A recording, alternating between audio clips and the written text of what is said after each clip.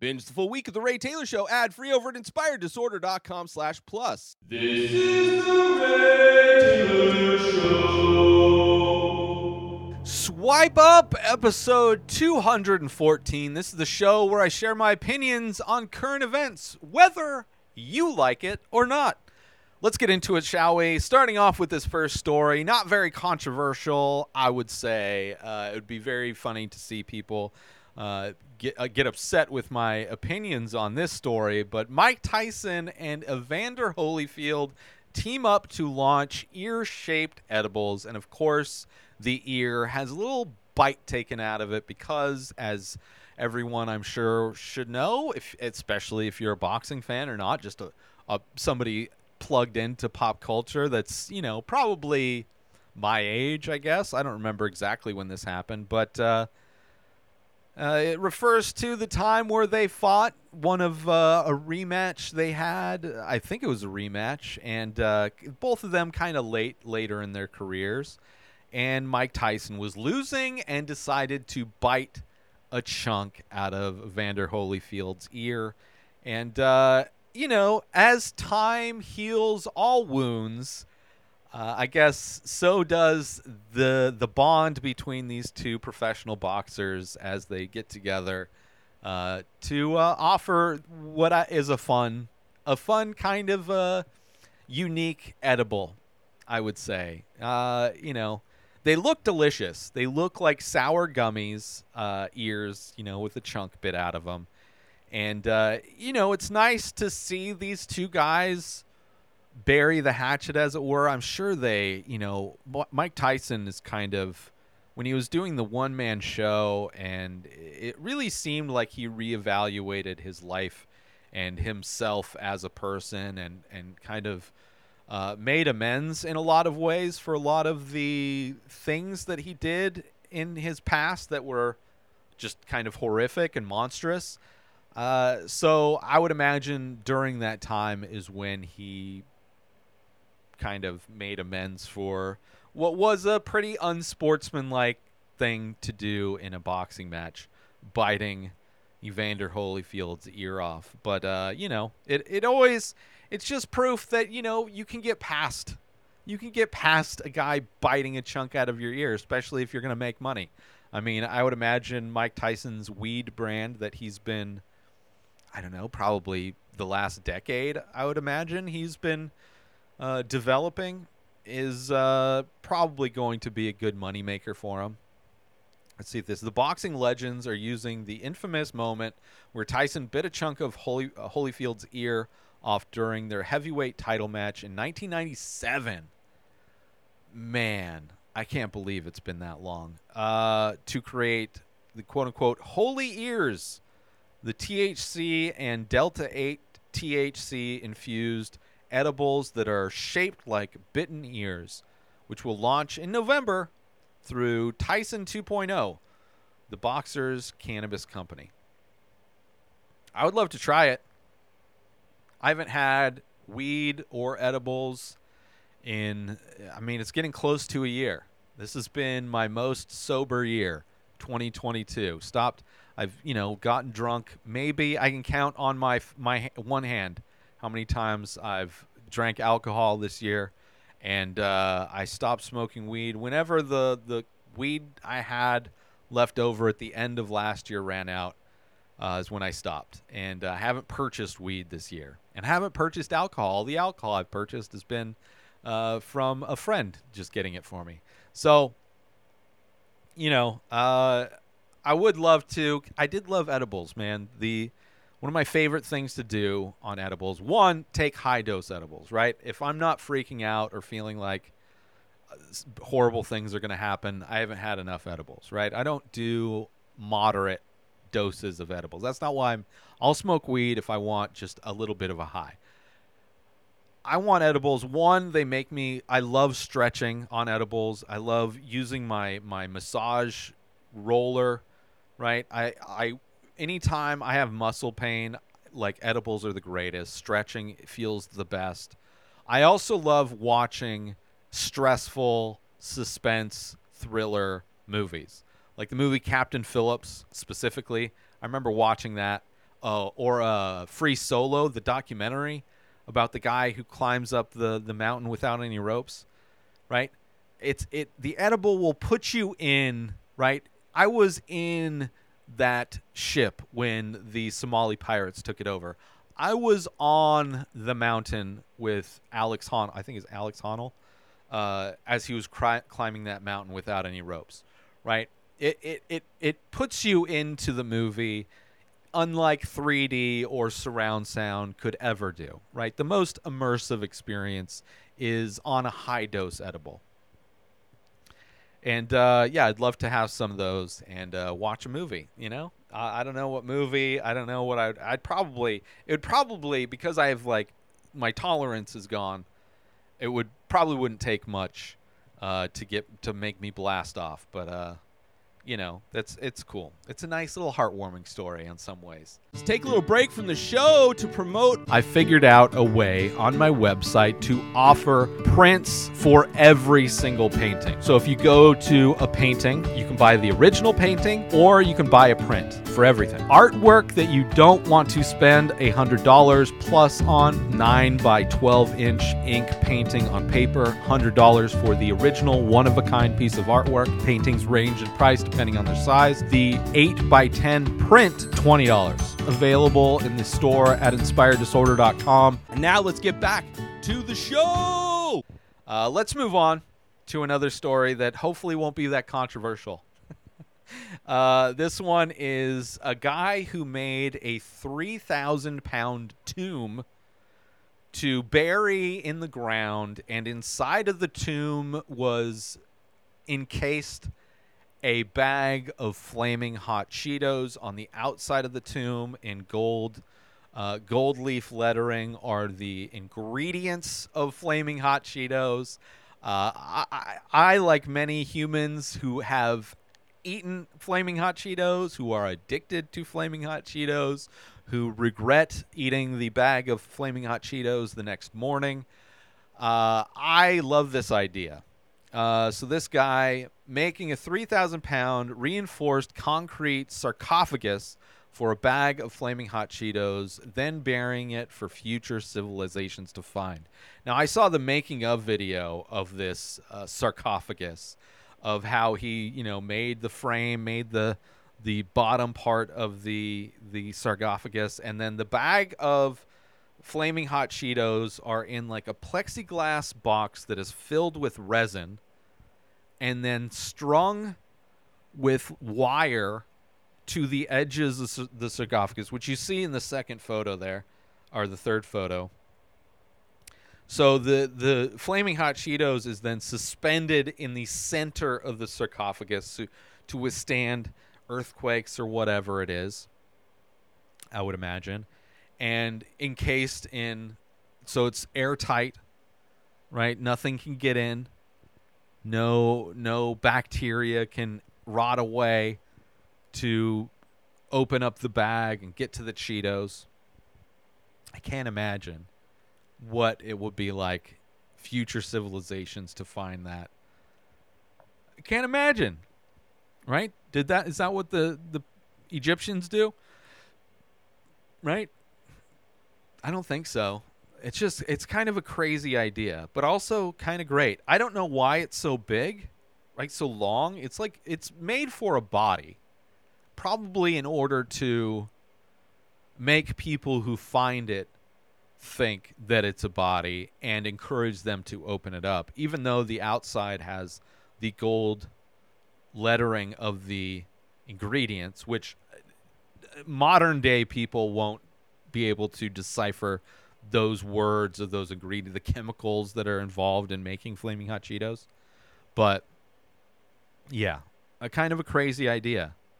As far as all of the kind of snacks that you could do, I mean, culturally, flaming hot Cheetos, I mean, they inspired all other brands to release their version of flaming hot Cheetos.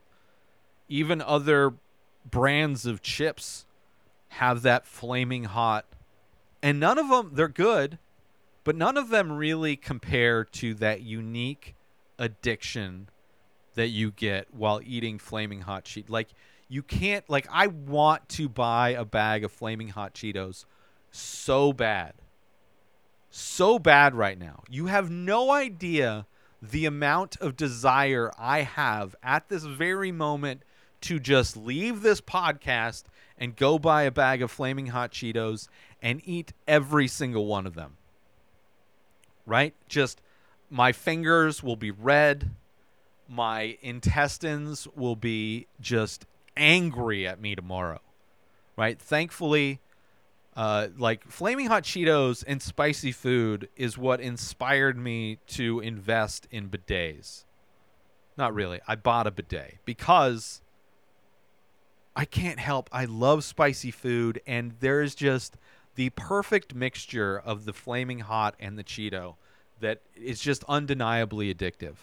I love it so much. I really wish I had them. And the other versions are okay, like the Flaming Hot Cheeto fries are okay. The Flaming Hot, I've had like the Flaming Hot Doritos, Flaming Hot Ruffles. There's, the Flaming Hot other stuff is okay. But nothing is at the level. I've had off-brand Flaming Hot Cheetos. They're okay. Right? Nothing is quite as good. Like some other brands, they just have too much of a chemical-y taste to them. Right? Like the, what are those round chips that are like, they're like Doritos, but they're rolled up like a joint. Takis. Are they Takis? In Fuego. Too chemically of a taste. Right? A little bit too much. Not the right enough balance of flavor and heat. But Flaming Hot Cheetos, man. Great idea. I almost wish I had a time machine just to see what it looks like when people open that up and see, what is this very colorful thing that is suspended? Right? It's full of chemicals. I'm sure people would be like, this is not, they didn't eat this, did they? People put this in their body, right? That's how you get a physique like mine, right? It just goes right in the gut. Right in the gut. Anyway. Great idea. Love it. All right, let's move on to what might be the only controversial. This will be the only story I can imagine people crying in my comments about. But this story, billionaire Jeff Bezos says he plans to give away most of his fortune to charities. Doesn't really specify that. His quote on here is, "The hard part is figuring out how to do it in a levered way."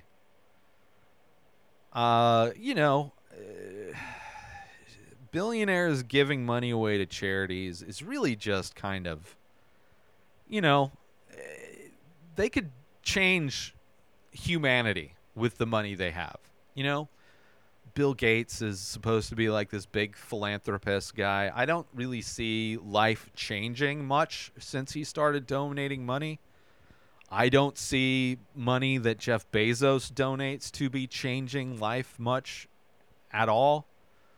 Usually charities end up being more like tax shelters for them where they, are able to funnel their money into an organization where they control the spending and help out their friends in ways. I don't know. Like you could end hunger in the world. He could end homelessness.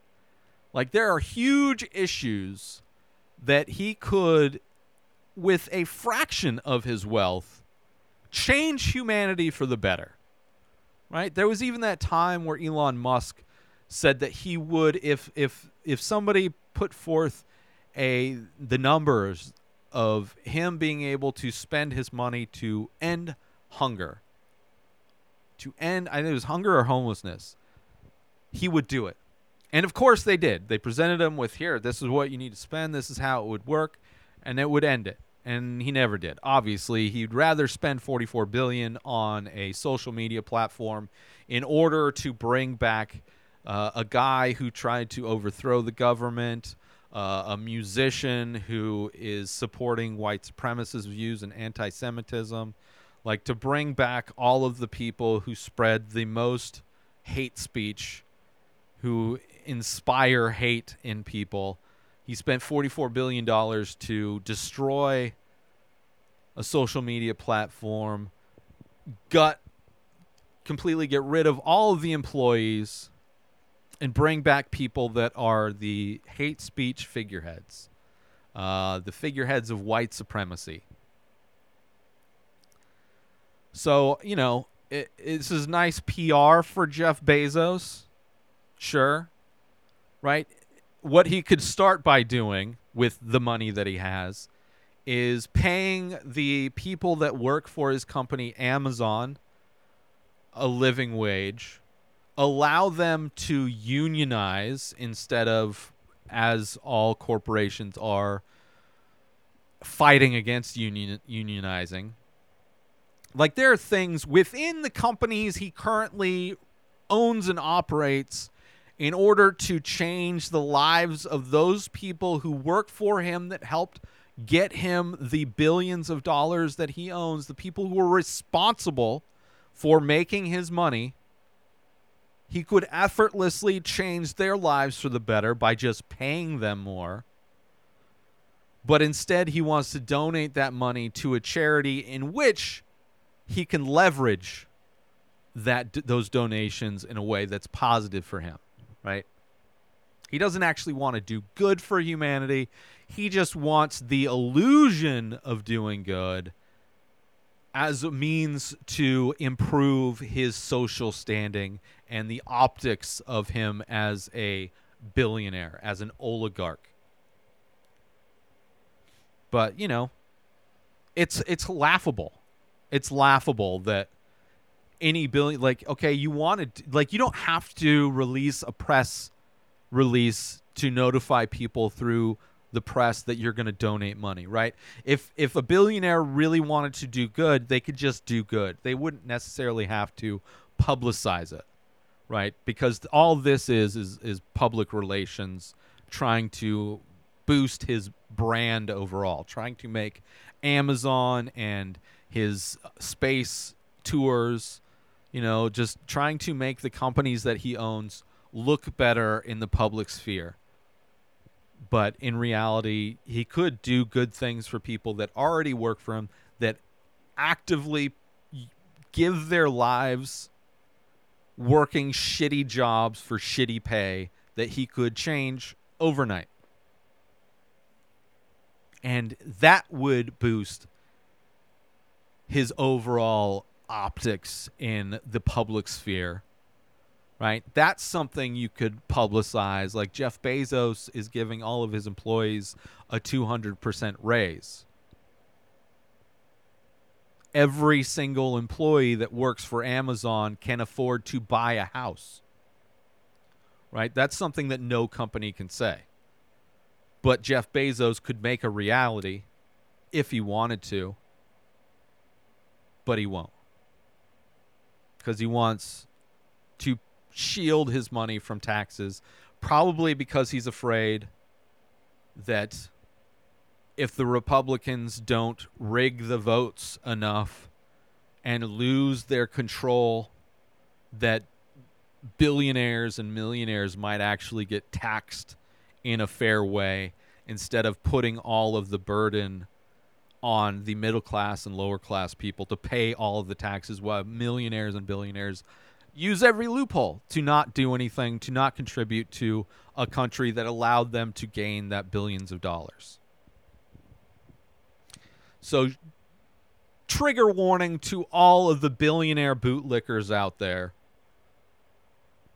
Kissing Jeff Bezos' ass isn't going to make you wealthy. Defending wealthy people isn't going to get you in their club.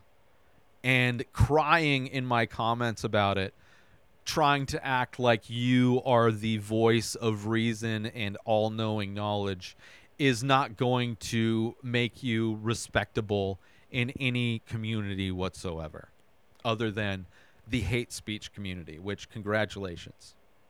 Let's take a little break from the show to promote the benefits of Inspired Disorder Plus. So you go inspireddisorder.com/plus. Sign up, $5 a month. You get to binge the full week of the Ray Taylor Show ad-free. You get to watch all of the live painting videos I do. You get a special members-only discount and deals for all of the artwork and merch that I sell. You also get the complete podcast back catalog of every podcast I've ever produced, hundreds of episodes, countless different podcasts. You also get access to my personal blog. A new blog comes out every week. In addition to that, you get my creative writing that I'm releasing. You also get access to Asking Me Anything. 14 years of experience podcasting. I've been creating art my entire life. I've been using Photoshop since middle school, and you can contact me to ask me questions about that or anything else. So those are the benefits for signing up for Inspired Disorder Plus. And now let's get back to the show.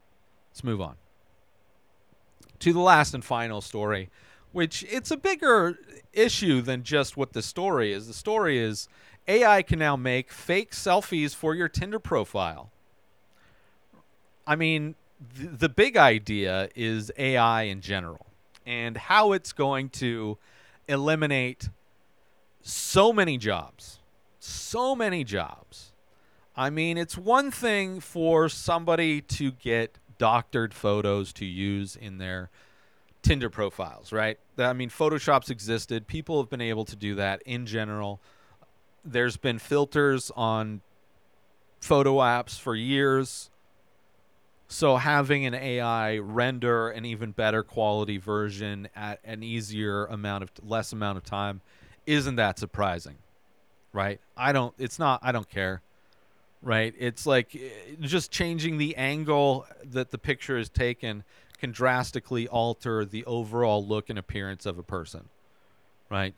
Anybody who's ever been on any kind of date from a dating site when you see the person that they aren't going to look like their pictures because of all of the things. So being surprised that there's AI versions of their pictures, whatever. My thing is, the reason why I chose this story to talk about is because AI and these tools to create images, there's same tools that can write blogs. There's same tools that are going to be able to create video content from just a word prompt, right? You go to a site like the DALL-E 2. I think that's what it's called, right? You go in, you type in chair that looks like an avocado, and it renders a picture of a chair that looks like an avocado. I've used DALL-E to create images for my blog posts just as like an image that kind of represents what I'm talking about. I've used it to generate images for some of the album art for old podcasts that I used to promote. I just migrated all those things over to Inspired Disorder Plus and converted all the audio files into video files, and I rendered some art to be displayed while the audio's playing to represent the podcast itself, because I didn't ever have or don't have anymore the original podcast artwork for those shows. And it's effortless. And what I've seen, there are tons of industries that are going to be affected by the fact that AI can do all of these things, right? Graphic design is going to be photography. You can render in AI photorealistic images that you want. You can render in AI images that look like they were painted with oil paints, pastels, watercolor. You can choose the style, surreal, expressionist, minimalist, right? You can choose to do these things with just a few word prompts. You can have a complete story generated from AI just by giving it a few ideas, a few keywords, right? There's AI that writes code, so coders are going to be replaced. There's going to be with video, audio, with the whole deep fake thing, actors, musicians, composers, writers. There's only going to be a few people that are going to have these jobs. Most of the people that are working these like regular day job versions in these industries are going to be replaced by AI because AI is cheap. You don't have to pay AI a yearly salary, an hourly wage. AI doesn't need health care. AI doesn't need 401k benefits, right? AI doesn't complain. AI is ready to go. It's always in your office. It never goes home. It's working whenever you need it to work.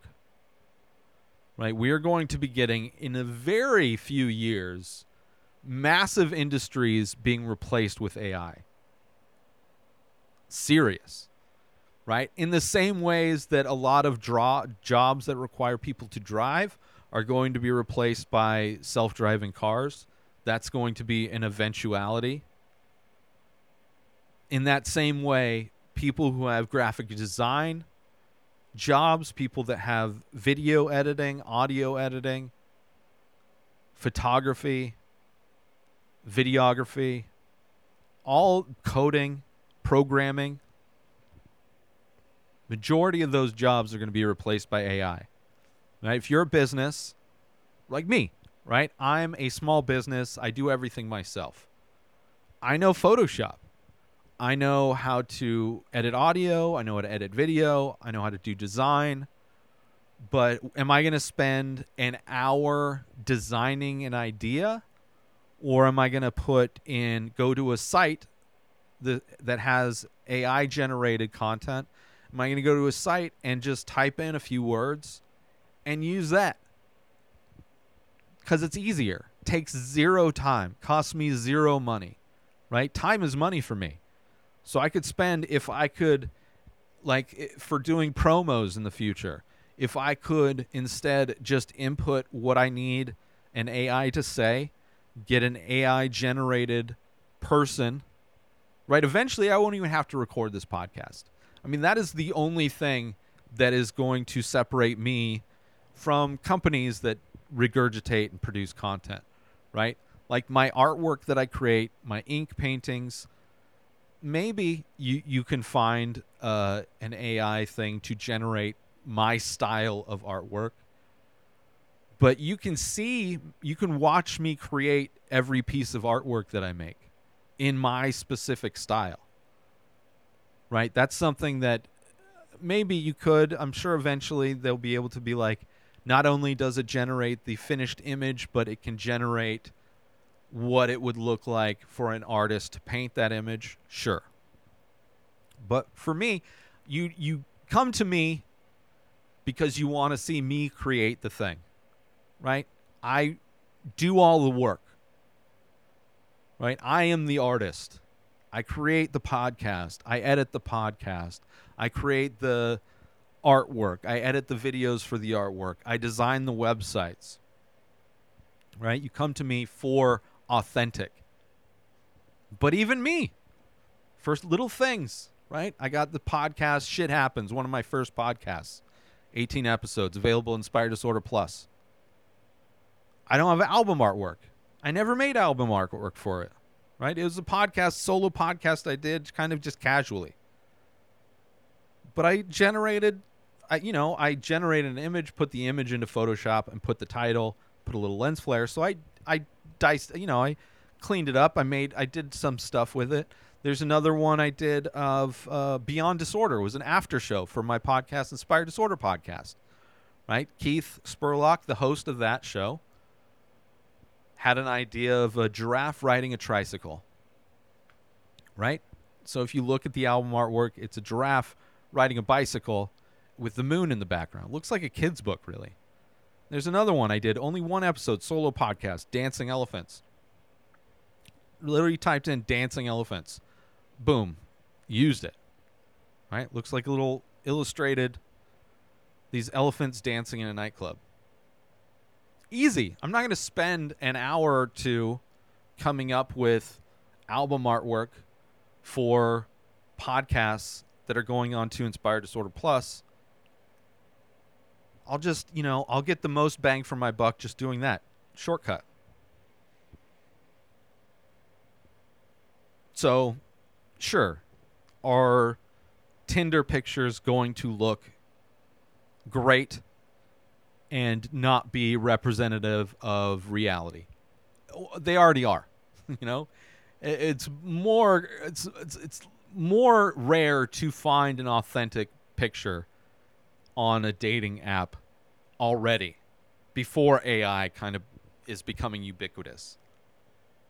But yeah, everything's going to be.